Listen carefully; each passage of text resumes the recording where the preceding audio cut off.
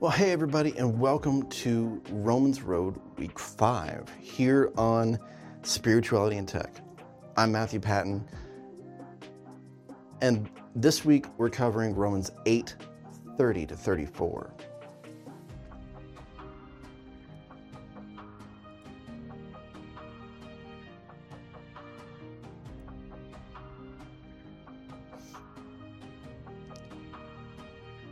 Papa, thank you that you and all of heaven are pulling for those of us whom you knew would choose to become one with you once again. Thank you that you do not accuse us. Thank you that you have chosen to cover our sins with the blood of Jesus. Jesus, thank you that you shed your blood for us. Thank you that you constantly intercede on our behalf, along with the Holy Spirit. Help us to learn to ask for the help we need and to recognize when it comes. In Jesus' name, amen. Romans 8, verses 30 to 34. Having determined our destiny ahead of time, he called us to himself and transferred his perfect righteousness to everyone he called. And those who possess his perfect righteousness, he co-glorified with his Son. So what does all this mean? If God has determined to stand with us, tell me, who then could ever stand against us? For God has proved his love by giving us his greatest treasure, the gift of his Son.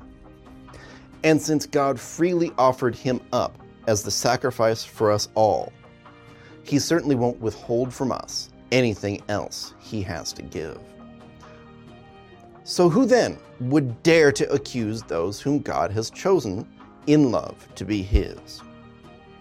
God himself is the judge who has issued his final verdict over them. Not guilty. Who then is left to condemn us? Certainly not Jesus, the Anointed One, for he gave his life for us. And even more than that, he has conquered death and now is risen, exalted, and enthroned by God at his right hand. So how could he possibly condemn us, since he is continually praying for our triumph?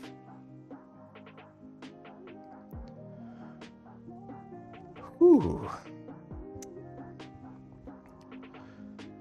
So what does all that mean? Well, last week I chose to not get into the nitty-gritty with the whole Calvin versus Arminius thing. I can't avoid it this time. The bottom line here, as I see it, is that we are righteous because God called us righteous in Jesus. And he is in the process of producing righteousness in us now. So God and all of heaven is for us. There is no one who currently belongs in heaven to accuse us of being unworthy or sinful. The enemy exists. Don't miss that point. But he is no match for Jesus, as we saw on the cross and in the empty tomb. God is so far in our corner that he gave us Jesus. Let that sink in. God's own Son came and gave himself for us. Okay, so let me unpack what I just said and tie it back in with the word, yeah? So, back to verse 30. Having determined our destiny ahead of time, he called us to himself and transferred his perfect righteousness to everyone he called. Okay, so, last week we talked about how God knew who would accept his call and who wouldn't. This is merely an extension of that knowledge. It's not so much that he chooses to control our choices, but he knows the end result from the beginning. And the difference between the two is something, it's a hair's breadth sometimes.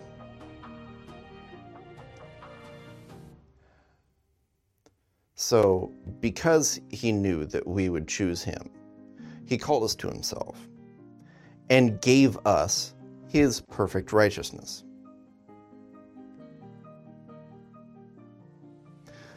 So, through Jesus, we were given this.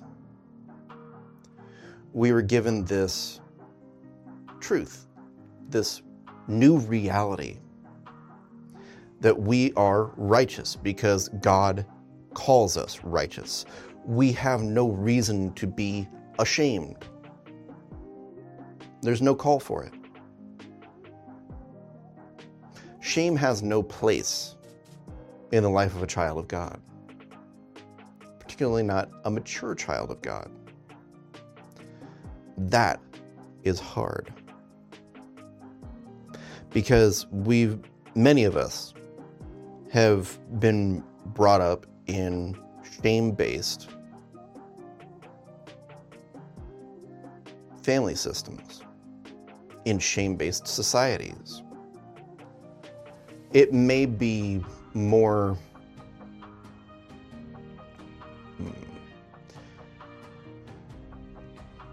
it may be less pronounced in the West these days than it was in years gone by, or how it still is in Eastern cultures, whether Middle Eastern or Asian. Or African for that matter. There's a deep honor-shame thing in many of these cultures that's actually very similar to how it was 2,000 years ago in the Mediterranean basin. For whatever reason, we've moved beyond it, or we think we have here in the West. I'm not sure that that's a good thing, but I'm also not espousing shame being a good thing. Anyhow, so if you are in Christ, you are righteous. You have nothing to be ashamed of. God has called you righteous, and he is in the process of making you righteous. And that process is what Paul's talking about with this co-glorification idea, this becoming like Christ. So then, if God is for us, who can be against us? Can the enemy? No. He can try. He can try to slime us. And he does on a regular basis. But that's not the point, you guys. The point is that God, the Father, Jesus, and the Holy Spirit, not to mention the angels, and the cloud of witnesses, they're all pulling for us. They all want to see us succeed. They all want to see us become what we're called to be. And I'm not just talking about fulfilling a purpose here on earth. That's a part of it. But that's not the whole. As I've said so many times in the past, the entire point of us being here is A, to learn who we are in Jesus, and B, to grow into being more and more like Jesus through submission, through humility, through obedience to the wind of the Spirit. And that's a tricky thing. It's not easy, and sometimes, well, often, you wind up looking crazy to those around you.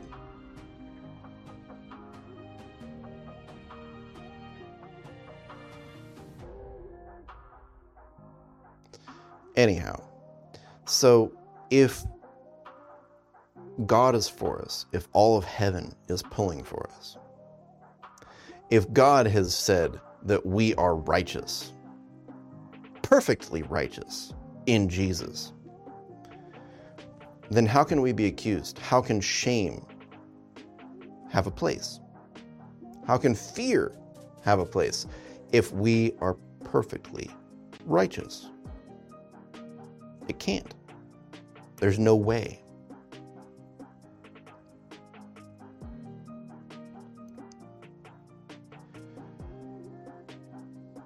And because he's so for us, he sent Jesus on our behalf to give himself for us. Let that sink in.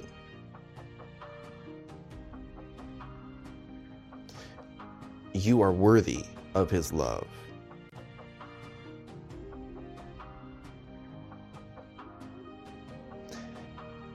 Because he said you are. Because Jesus came to buy you back.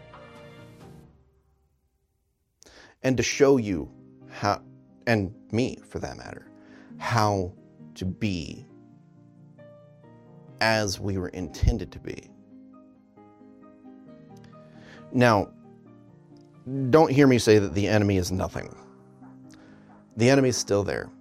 The enemy still wants to mess with us. Still wants to be a thorn, for lack of a better way to put it. So he stands in the heavenly courtroom and accuses us. That's his role. That's what Ha-Satan means, the accuser. He is the accuser of the brethren.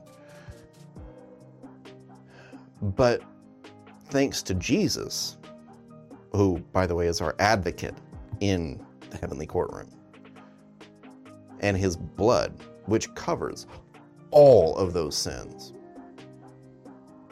those accusations have no place. They carry no weight as long as we repent. If we don't repent, then it's not under the blood. We need to repent.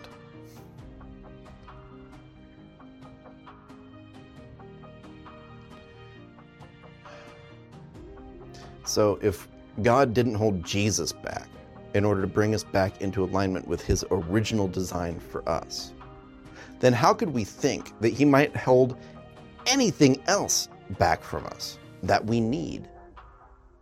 Come on, you guys, that's futile thinking. That's empty thinking. That's straight from the pit of hell.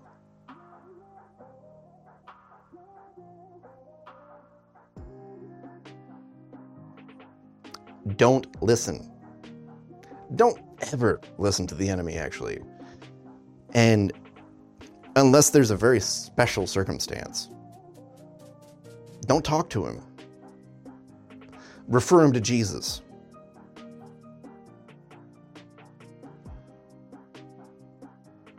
Why does he seek to waylay us? Well, it's the job that fell to him.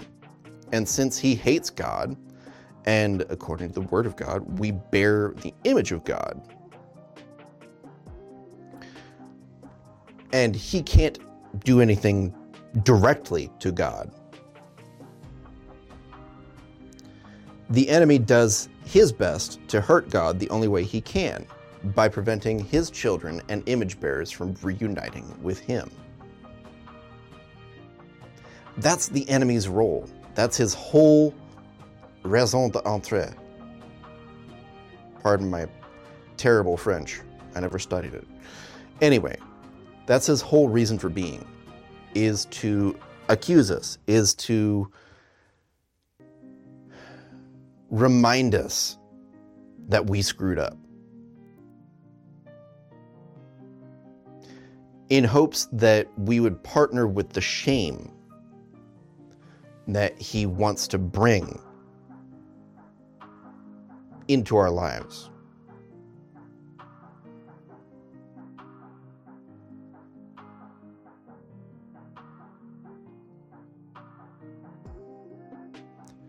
Such that we would finally agree with that and disqualify ourselves from heaven when we die. So, if the only way that the enemy can get to God is by hurting us and preventing us from figuring out that we could and should be one with God,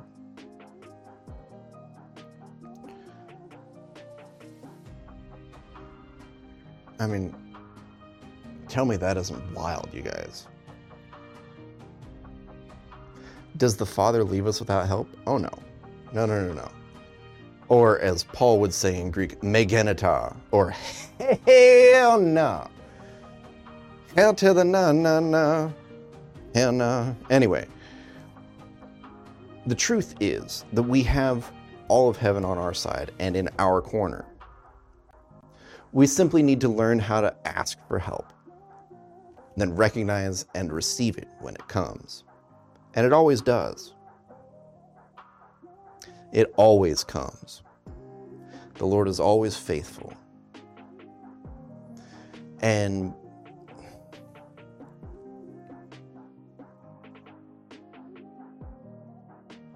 since Jesus gave himself for us and continually intercedes or advocates for us, that was the word I chose to use, then how could he possibly condemn us? He can't. He doesn't have dissociative identity disorder or multiple personalities. He loves us. He sacrificed himself for us. So no, he can't. He won't.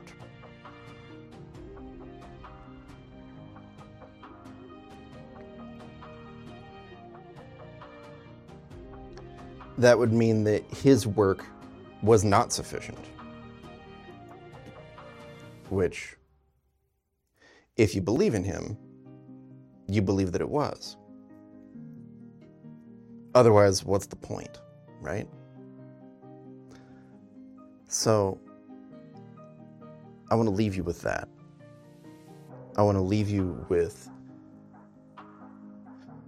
the reality that A, you are perfectly righteous because God said you are, because of what Jesus did for you. And you're also on a journey of actualizing that righteousness, for lack of a better way to put it, of learning that we are designed to be one with God. It's really that simple. It shouldn't be mind-blowing, but because of how most of us were taught in the church, we think it is. We seem to have this complex that we're just poor, miserable sinners. Oh, I'm just a sinner saved by grace. Well, yes and no.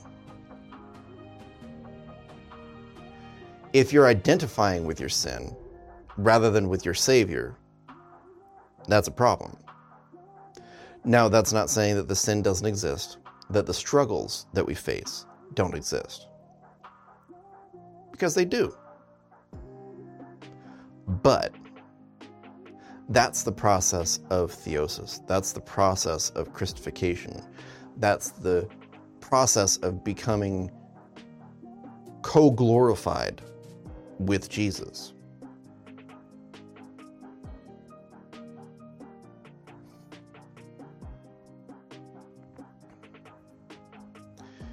And since Jesus gave himself for us, and he doesn't have dissociative identity disorder, multiple personalities, whatever you want to call it. And since he gave himself for us because the Father sent him to do so, that says that he and the Father, who, if you remember, he said that he and the Father are one, right? So if he and the Father are one, and the Father sent him to give himself for us, and then he did, then therefore neither of them condemn us. The Father's the judge, and the judge chooses to not see those horrible things that we've done, right? He chooses to ignore it because of the blood, because of what Jesus did for us.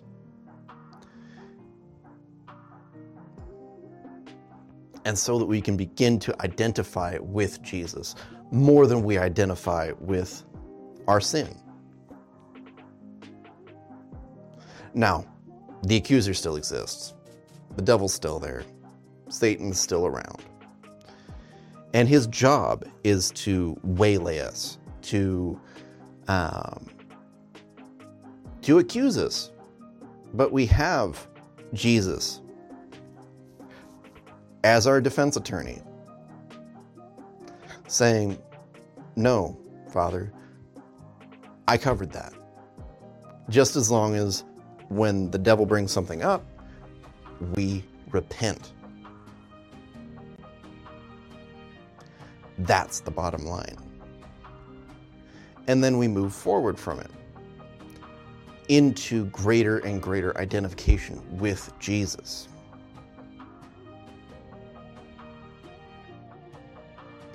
Until we're just one with him.